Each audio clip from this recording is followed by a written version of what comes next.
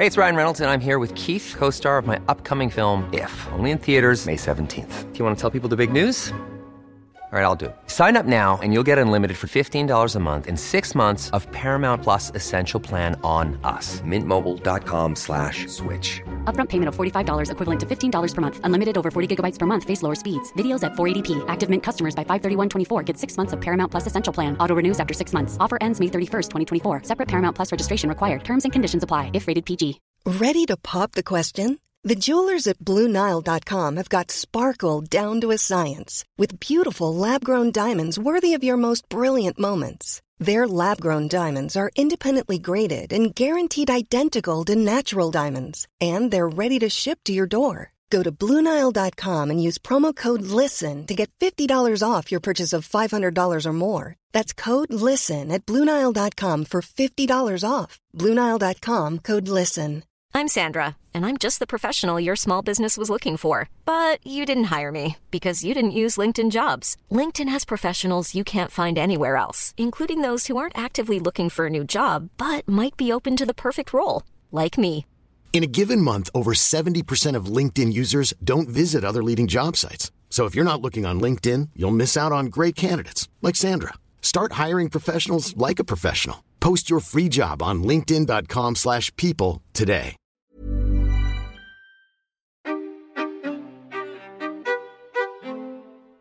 I'm Rebecca King-Ferraro. And I'm Michael Breeden, and you're listening to Conversations on Dance. Hello, Michael. Hi, Rebecca. How are you? I'm good. I'm well. Good. I sound a little crappy, but I promise I'm in good spirits. So I hope that my voice sounds better than this before we go to Vail, because I don't want to sound hoarse. You were sick in Vail last year, too, remember? I was, but did I sound bad? I thought I just had I think you were just sick. You just stole all my Sudafed. Yes, okay. So I probably... So we're going to make our listeners suffer through 2 consecutive years of me with a head cold. I'll bring my Sudafed. Michael, this is our 100th episode. That's crazy. Here we are. Crazy. Here we are. We've done 100 episodes. So that means we're also nearly 2 years in. But no, we're more than past 2 2 years. years, yeah. It's somewhere in June was our 2-year anniversary. Right. It came and went. We didn't even acknowledge it and celebrate. No champagne. Well, we'll have champagne and Vail. Okay. And we'll be tipsy after one sip. That's mountain life. That's the one good thing about not dancing in Vail is that you can matter. drink. As long as you're done with your work, that is. Mm-hmm. Yes. So we have a fun episode today. We're going to take a step back over the past 100 episodes, and we're going to count down our top 10 favorite episodes. And while so many moments from our time doing this podcast over the past 2 years have been so special to us, it was really hard for us to choose 10. It was difficult. We love all of our guests, and we say that, these are, it was very hard to narrow down, and this is no shade to anyone that didn't make the top 10. Absolutely. I think we love everyone. We wanted to definitely make it also for people who haven't maybe listened to these episodes. Sure. To encourage them to go back and check them out. Right. We're seeking a variety of different approaches from our guests and different subject matters. So right. We mixed it. We tried to mix it up. We did. We tried, but we failed towards the end. You'll see why. So we're going to get started with our list with one of our earlier episodes. And it's someone who I've known since we were in Boston Ballet together. And he was very lucky, or we were very lucky, rather, that he agreed to come on before we were anything. And that is James Whiteside. Some things that make this episode notable is that it was Rebecca's most difficult editing job. We started out the episode, and this is how we learned our lesson not to say this to our guests, but because guests generally ask, oh, this is going to be edited though, right? Like, what if I sound stupid, or what if I, say something wrong, say something over, and we say, and that's what we would always say, don't worry, we can absolutely edit. And James was like, oh, okay, great. But that gave him license to curse like a sailor. That's the other lesson we learned, was to remind people that we are not on the explicit list on iTunes. Right. We are the family-friendly one. So watch that no, but mouth. James, he was hysterical. He had us crying tears of laughter. The unedited one is really exceptional. It's a classic. Yeah, but I think that James was just an interesting subject because he has so many other outside interests, you know, from making pop music to doing drag, things that aren't things that might immediately come to mind when you think principal dancer at American Ballet Theater. Right. And he posts so much of that on his social media accounts. He's very open about it, which is really interesting. So he is episode 15, if you want to go back in the catalog to listen to that. And here's another reason why we failed, is we have a second spot for number 10 with Reed and Harriet, costume designers. We've had them. We couldn't choose between... we put James and Reed and Harriet in a similar category of guests that just like... You're just smiling ear to ear the whole time because they're so funny, and they're not trying to pull your chain or whatever, you know, make you. They're not aiming to get laughs. No, they're just so effortlessly hysterical. Yes, we love having them on. They've been on twice now. Reed's been on 3 times. So Reed and Harriet are in episode 21 and 84. So you should definitely go back to these 3 episodes for a good laugh on Conversations on Dance. They're really hysterical. I want them to have their own reality show. Oh, I think that would be good. So great. Because and that would be good too, because it would be like about ballet, but without like weird drama that companies are scared of, you know? Yeah, it'd be good. And they told us, I think it was maybe the first episode where they told us about a costume design that went wrong. That was just such a funny story too. That was so good. And they were so open to tell us that. It was so good. Yeah, they didn't name the names. They didn't name the company, but that company knows exactly who they are. Maybe it was because it was only episode 21. They felt safe. So it's always good to go back. Reed always brings this up that he doesn't think that people listen to his podcast, and it makes him in trouble. Yes, he has his own. He's podcast pretty. as well. He's pretty brazen on it. He will. I mean, on our podcast, one of my favorite things. This was in his episode with Jack Ferver, which was also great. But he said that the Bolshoi and rubies made him want to scratch his eyes out. All right, well, that brings us to our 9th favorite episode, which is with Sofiane Silve from San Francisco Ballet. When we were there in April, we did a live event with her at the Guggenheim, and it was such a fun episode. At the MoMA, boo. Oh, my God. What did I say? At the Guggenheim? The Guggenheim. Ah! At the Gug.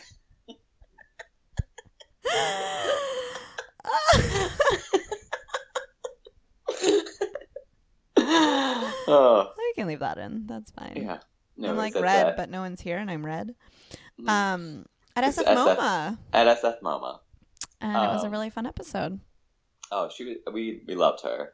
I mean, she was so charismatic, but honest and direct.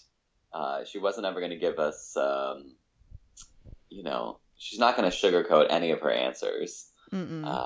So, I mean, we talked about a range of things from female leadership to her early years where she was just doing these insane programs at age 14, 15, performing 3 principal roles in different ballets over the course of an evening. So she has a really interesting life and career. I think my favorite, we just did an interview with the blog Ballet Bag, and Michael, you were mentioning how like now we've gotten to this point where we read each other's minds during interviews, which is very useful. And one thing that Sofiane said was that she doesn't, when she teaches at San Francisco Ballet School, she doesn't show very much. And we both asked why. We were like, why don't you show? And she goes, well, the kids get distracted. And I could just feel you, Michael, like dying inside. And And the only reason is, and it's, we're not laughing at her, we're laughing at ourselves. Like the next time I taught ballet after that, I was like showing tondus in sneakers and like dumpy clothes. And I was just like, my kids are not distracted right now by watching me demonstrate. It's Definitely just not. so funny. It really made me laugh. But I know we were both having a similar moment. Like no one gets distracted by us. Yeah, that's not our life, but you do you, girl.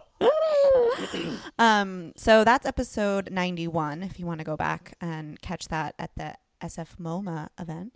And again, we did a similar category here of French ladies. French ladies who dance with San Francisco Ballet. Right. So go ahead.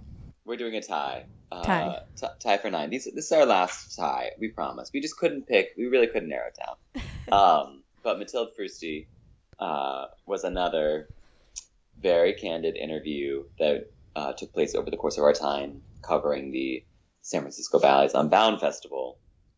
And she was just so honest in ways that we had not anticipated, talking about, the culture at Paris Opera Ballet when she was there, how the Concours, the way that they promote dancers there affected her life, and why she needed to come to San Francisco Ballet. Again, so someone who is not afraid to just be totally honest. Yeah. And yeah, I thought it was a really interesting interview. It exposed both of us to a culture that we haven't, did not have any personal experience with, obviously. Totally. Again, can you imagine us auditioning for Paris Opera Ballet School?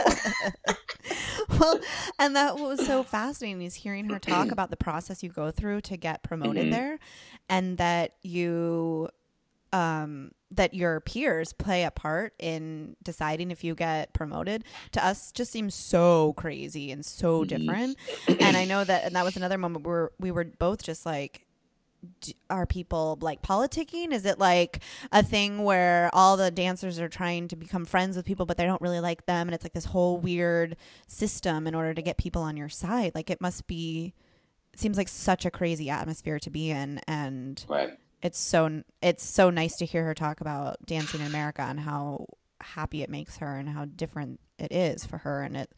And again, it's like some of these episodes, I think for us, one of the reasons why they're our favorite as well is some of the off the record conversations we had afterwards, just when we were done recording. Not that anything was like really groundbreaking or anything. It was just like chatting afterwards.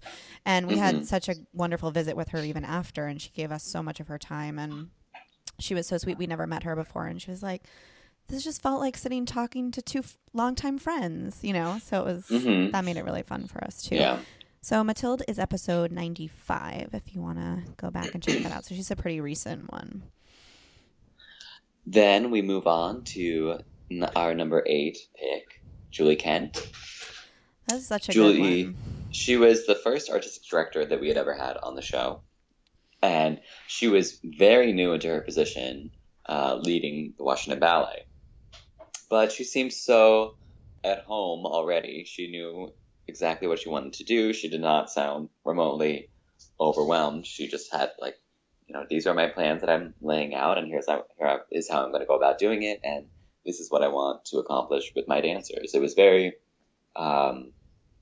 simple, and it seemed egoless. That's something that appealed to us.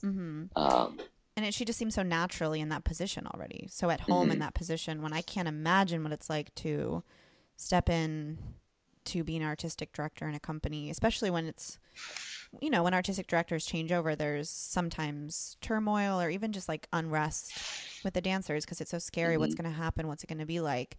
And I could tell from our conversation with her that she had like this calming presence that I would imagine for the dancers there must have been very helpful to kind of just be like, okay, she's got this.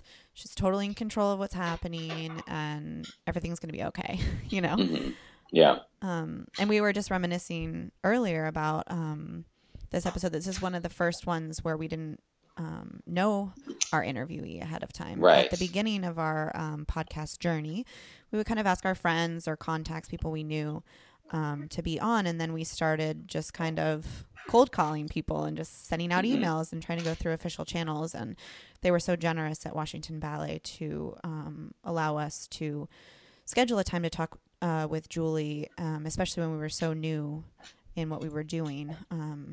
Now I feel like it's a little bit different when we ask, but it was so nice to have her on there. And of course, having the perspective of artistic director is so interesting. Mm-hmm. Yeah, so Julie is episode 22. 22. So definitely worth going back. That's an early episode for us. Yeah. Those early days of Conversations on Dance. It was. Okay. So 7 is along the same ABT route. We had Kevin McKenzie on in episode 65, which for us, again, was like we went through an official channel and they were so lovely to organize this with Kevin. And Kevin was so lovely to us, and it was just so fun. He was so easy to talk to. I've never met an artistic director that was so, what's the word? I don't know. There's no air of that to him. I mean, I was calling him Grandpa Kevin to you because he's just so like, hey guys, let's talk about some ballet now. Yeah. And then later, he came to one of our interviews in Vail, our live interviews. We interviewed James Whiteside with Tyler Peck, and James was talking to us, and we were kind of joking around, and Kevin was just there, like laughing, like he was along for the ride. Yeah, he clearly just enjoyed being in James's company so much.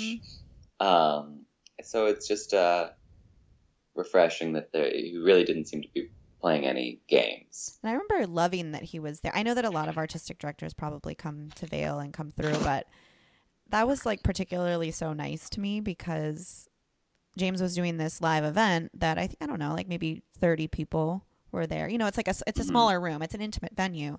But he like made sure to go to see that and support his dancer. And it was, I remember thinking like that was so nice, and James made it great.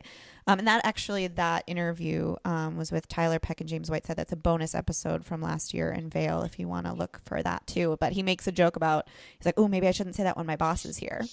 Like, he kind of roasts Kevin. He did a little bit. And Kevin was just back there laughing. Yeah. It was so funny. It was hysterical. Yeah, you can tell they have a really great rapport.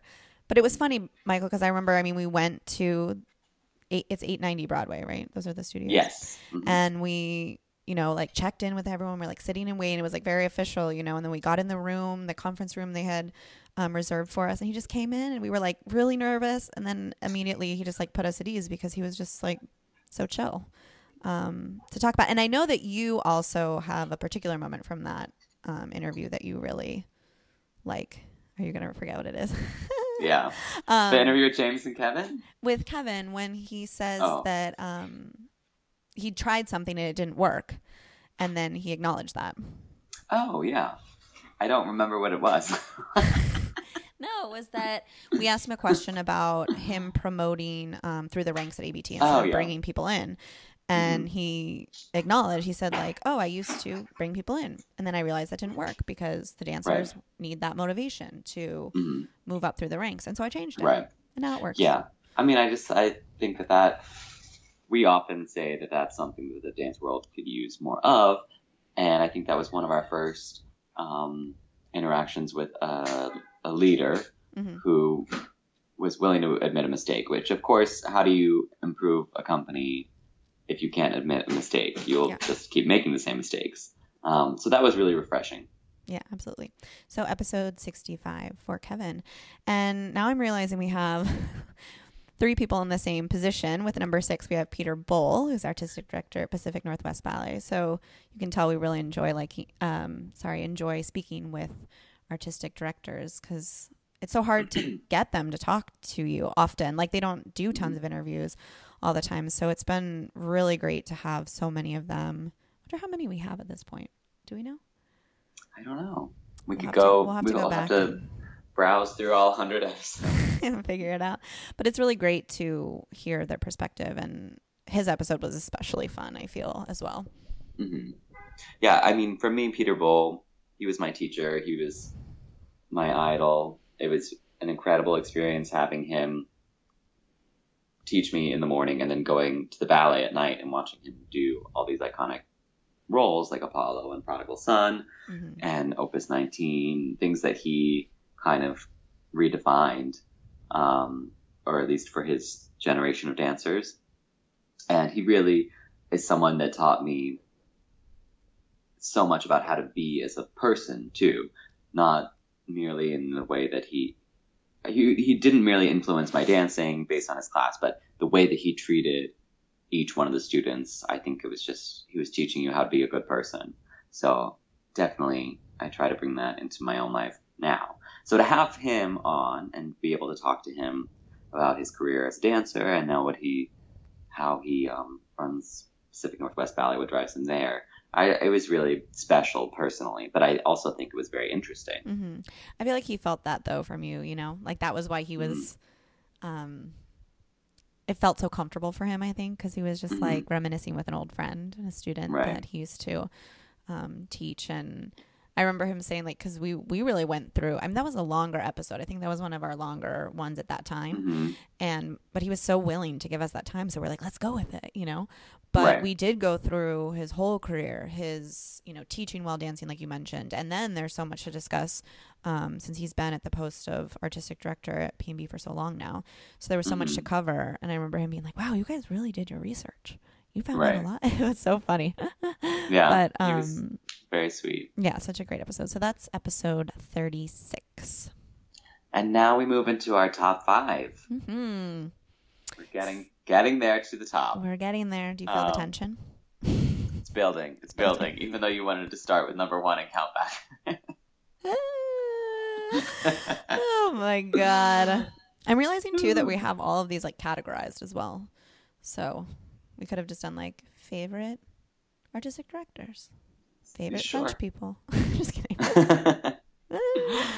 Number 5.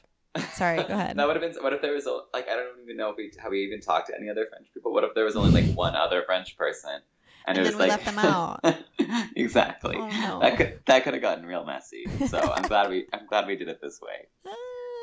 That's hysterical. So number 5, we had Alistair Macaulay come on and give a really broad historical look at one of the greatest ballets of the 20th century, George Balanchine's Serenade. And what we loved about this episode was that, of course, Rebecca and I were going to enjoy it. We're both bunheads. We love Serenade. We could watch it all day long and never get sick of it. And I'm sure you felt like you could dance it forever and never get sick of it. But the way that our audience responded to it was a surprise, because we thought we were kind of putting out this sort of niche episode, and, you know, hopefully people that are as interested in ballet history as we are would enjoy it. But instead, it really ended up being one of our most popular episodes, and people really dug in. Yeah, that was so surprising to us, because it is so specific to, well, when did they start, you know, wearing their hair down for the 3 principals at the end of the ballet? What were the first costumes? You know, very specific things like that. Even the way some of the steps evolved is things that we talked about. And we're thinking like, oh, you know, people who've danced this will find it interesting because they have a connection to the ballet. But we've had so many people that are just audience members being like, Serenade's my favorite ballet, and hearing all this history about it was so interesting. And of course, Alistair is so fascinating. His knowledge of dance and ballet is so broad, and he can just recall anything at the drop of a hat. So he was able to offer us so much amazing insight into a ballet that everyone loves, that, like you said, it's one of our most popular episodes. So that's episode number 30, if you want to check that one out. And hopefully we'll have Alistair back on to continue some more series like that, because it was just so fun to talk about that. So now we move on, and our top 4 are all a sort of similar category, which you'll see shortly. But in our number 4 spot, we have our longtime artistic director at the Miami City Ballet, Edward Villela, who we actually did 3 episodes with. I was just going to say it's kind of cheating because we did 3 episodes with him. So, but there was so much to mine there. We had to really divide it up, or it wasn't. We were going to get cheated out of, you know, a really interesting interview if we tried to just box it into like, what was your time here? What was your time here? Right. So how do we divide it up again? We did early years. Right. And then specific ballets, I think, was the middle episode. Mm-hmm. And then Miami City Ballet was the third. Yeah. And we went in with that plan because we know Edward and we know he loves to talk, which is great. That's exactly what we wanted, is we wanted to hear all of this information and have it on the record and have it easily accessible to people and something that can be saved and preserved. Right. So it was really great to have that time to sit down with him. And we went to his home I think we were there for like 3.5 hours, 2 of which we were recording for. Mm-hmm. So it was really a nice experience for us. We hadn't really seen him either since he left Miami City Ballet. So it was so fun to sit down and talk with him. And I think for us too, it was especially interesting to hear him talk about Miami City Ballet, right? Because we were obviously so connected to it and he hired us there, that it felt really interesting to hear him speak about how he approached the role of artistic director, because that's not really the side we saw. We saw what he did, that sort of thing, but we didn't really know like his thought process, what he was going through for programming, for hiring. In fact, all that kind of stuff was just really interesting for us to get that perspective from him. And also, well, he's had some time to kind of reflect on it. You can tell that maybe his answers are a little different now than they would have been as director at the time. Right. Yeah. I mean, it was just like getting to pick your director's brain in a way that it's impossible or inappropriate to do right. when you are under their leadership. So it was a really, I think of Edward Villella as one of the most important dance figures of the 20th century. And so that's interesting already. But for us, of course, it was really just something that we were personally invested in to hear, to have some more perspective for those years that we danced under him. Yeah, totally. So those are episodes 47, 50, and 51 to hear us talk with Edward. And our number 3 is Susan Pilar. She's a teacher at the School of American Ballet and the mother of one of our close friends, Zoe Zion, who danced in Miami City Ballet with us for many years. And who's also been on the podcast. Right. And who's also been on the podcast. And talking to Susie was just so fun for us. I know for you, Michael, it was especially great as, taking her class and knowing her for so long. I love Susie for so many reasons. She's a wonderful coach. She's a wonderful teacher. But she's had such a huge influence over my life. Firstly, as a student.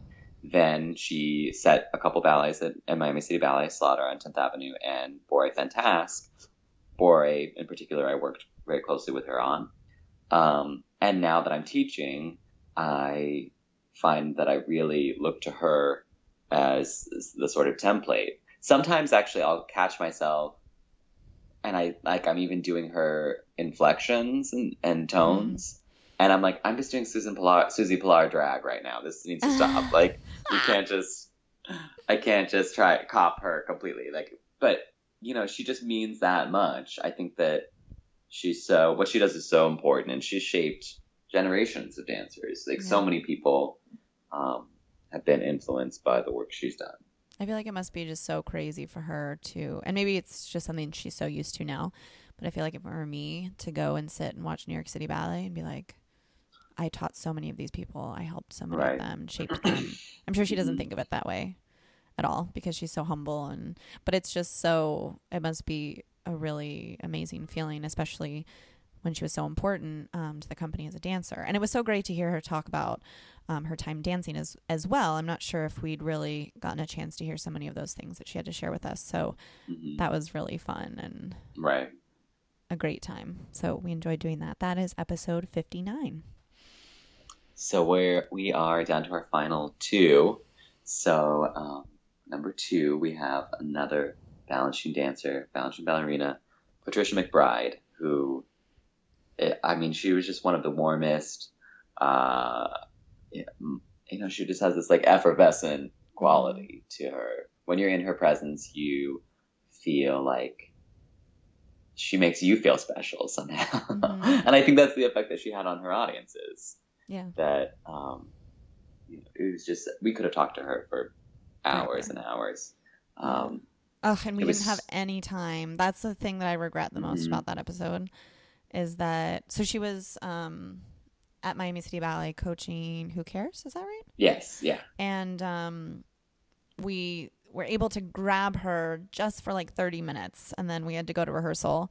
Or I had to go, I think. And you were able to stay and talk with her a little bit longer. But I did get to talk. Yeah. Yeah. And it just too quick.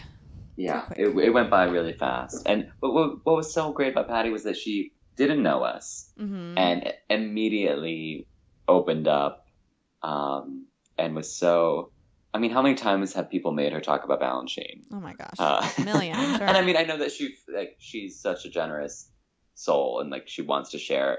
Balanchine made her so happy, so I'm sure she's happy to share that love back. But, you know, she could have easily phoned it in or been like, who are these people? But that she still gave so much of herself, and it was such a great interview. Yeah, and just smiling the entire time. I don't think she stopped smiling at all for a second. It was so wonderful. And one thing I really liked too is that she talked about dancing with Edward so fondly. And so she was episode 29, and then we didn't speak with Edward until episode 50. So it was still quite some time later. And we asked Edward about Patty, and he immediately popped a big smile on his face and talked about her so fondly. And we told him that we'd spoken with Patty and that she said these nice things. And he was like, I love her.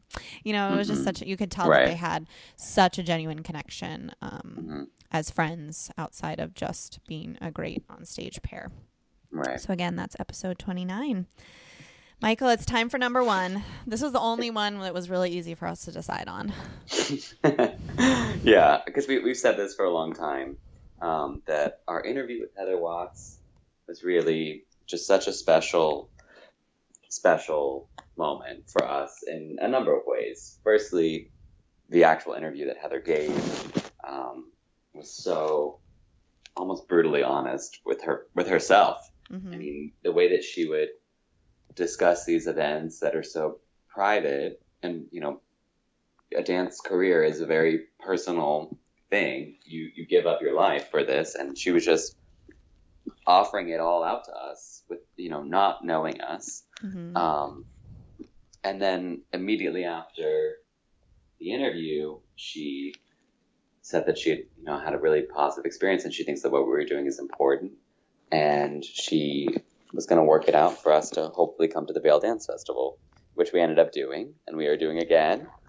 So not only was Heather so generous in her openness about her own career, but then she was very generous with using her power to help others that she thinks were doing something of value.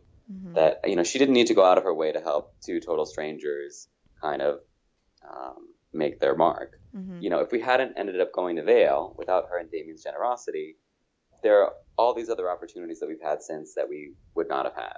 Yeah. So she was just generous in every sense of the word. Absolutely. No, I couldn't have said it any better. It's really was such a touching, and we bonded with her, I feel like, so quickly and in that moment. And so maybe if she, you know, it's really hard. Damien and Heather are so busy during the festival. But hopefully maybe this year we'll be able to snag them for a couple of minutes, hopefully.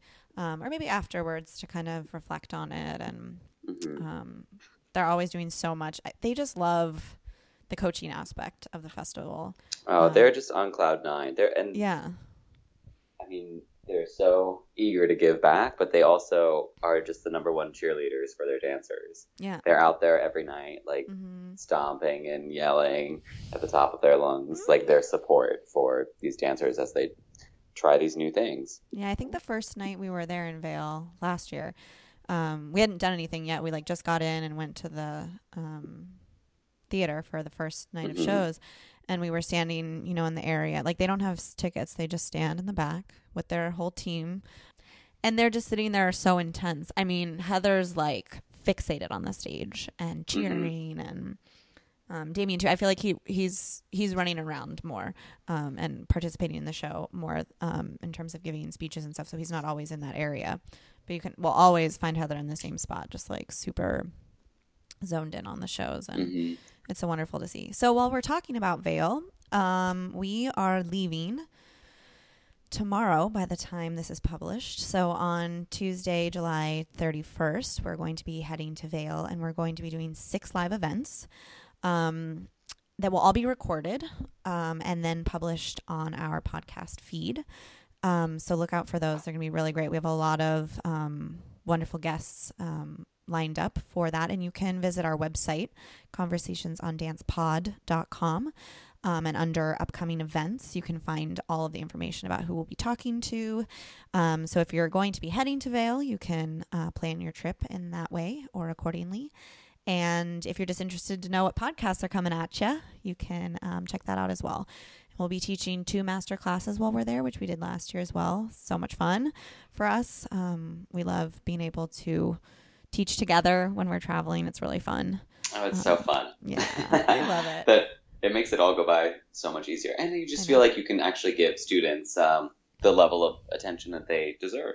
Yeah, it's so fun because we both no one gets left behind. Exactly. We go like kind of opposite sides of the room and during combinations and are able to give more corrections and be a little more involved and than you can with just one person. So that's kind of a unique thing, but we're really happy to be able to do that together. And we have the same opinions on things, so it works out pretty well.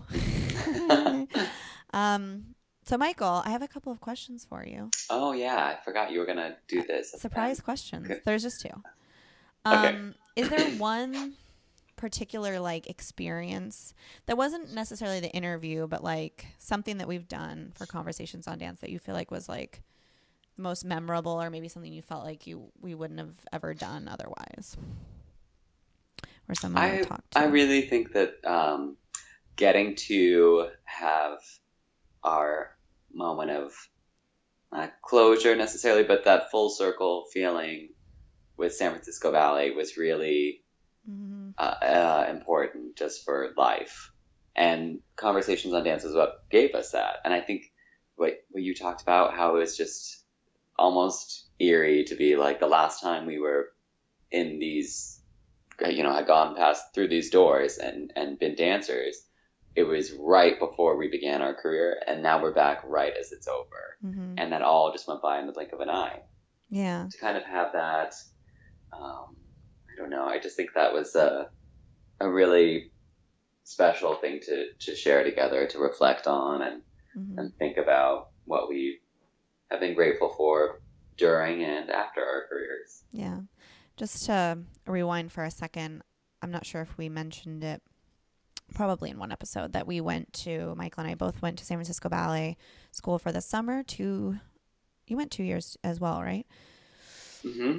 2 summer, yeah. Right, that's right. And one of which, my first year, your second year, we overlapped. We didn't know each other, but we were both there the same year. So those studios, as we were walking through, the studios are the same studios that the company works in and that the school is in.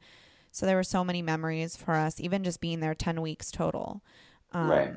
And with so much excitement that summer courses offer. And I know probably a lot of kids are winding down on their summer courses right now. And it's like, I'm almost jealous of them. I'm working with this one girl that's at PMB right now, and she was like getting ready to leave. And I was like, ugh, doing a summer course sounds like so much fun.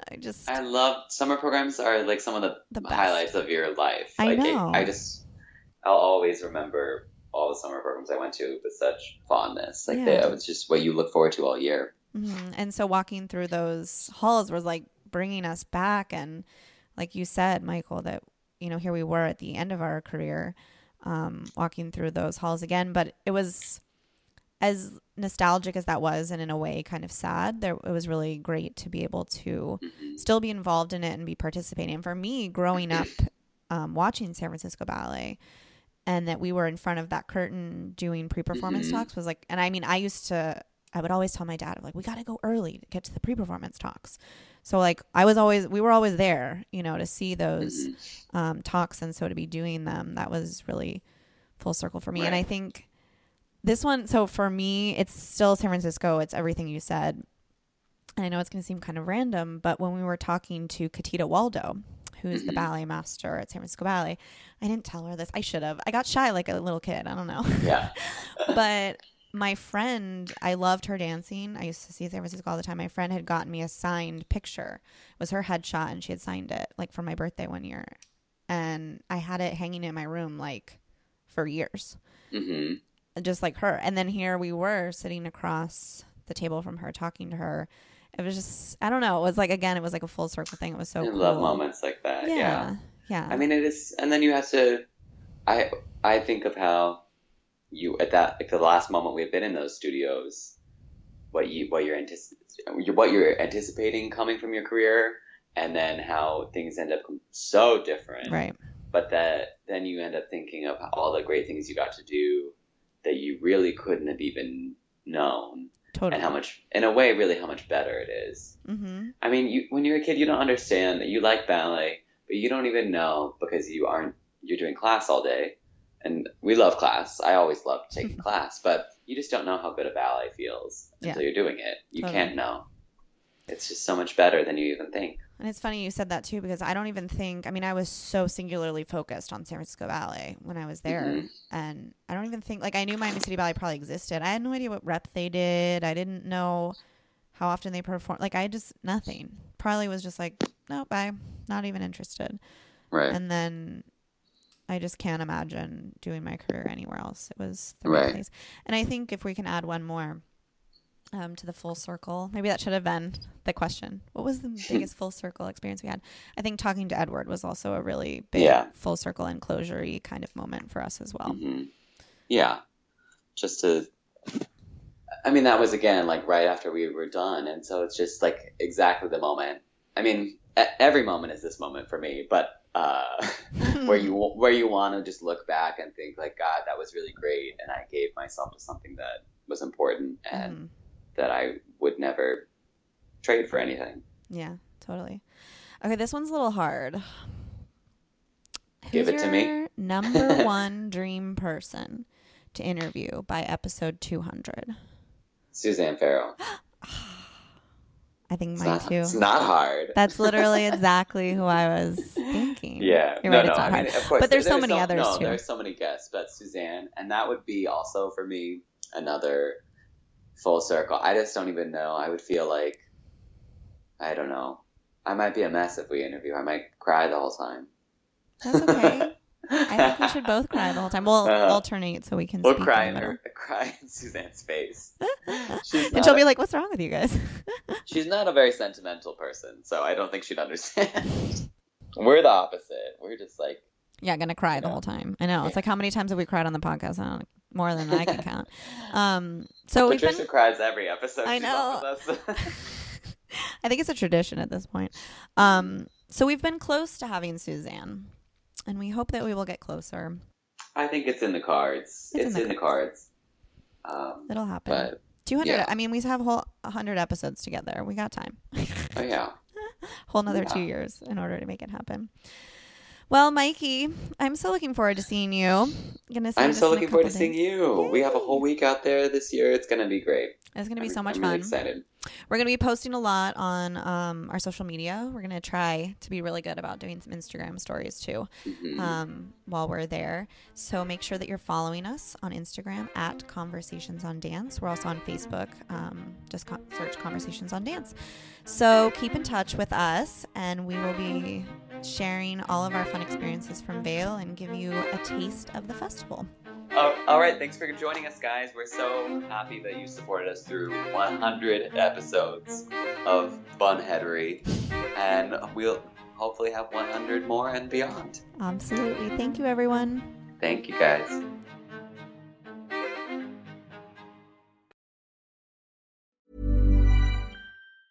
Planning for your next trip?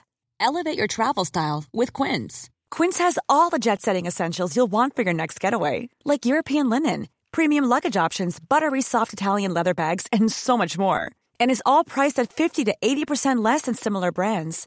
Plus, Quince only works with factories that use safe and ethical manufacturing practices. Pack your bags with high-quality essentials you'll be wearing for vacations to come with Quince. Go to quince.com/pack for free shipping and 365-day returns. Hey, it's Paige DeSorbo from Giggly Squad. High quality fashion without the price tag. Say hello to Quince. I'm snagging high-end essentials like cozy cashmere sweaters, sleek leather jackets, fine jewelry, and so much more. With Quince being 50 to 80% less than similar brands. And they partner with factories that prioritize safe, ethical, and responsible manufacturing. I love that. Luxury quality within reach. Go to quince.com/style to get free shipping and 365-day returns on your next order. Quince.com/style. Imagine the softest sheets you've ever felt. Now imagine them getting even softer over time. That's what you'll feel with Boll & Branch's organic cotton sheets. In a recent customer survey, 96% replied that Boll & Branch sheets get softer with every wash. Start getting your best night's sleep in these sheets that get softer and softer for years to come. Try their sheets with a 30-night guarantee. Plus, get 15% off your first order at bollandbranch.com. Code BUTTERY. Exclusions apply. See site for details.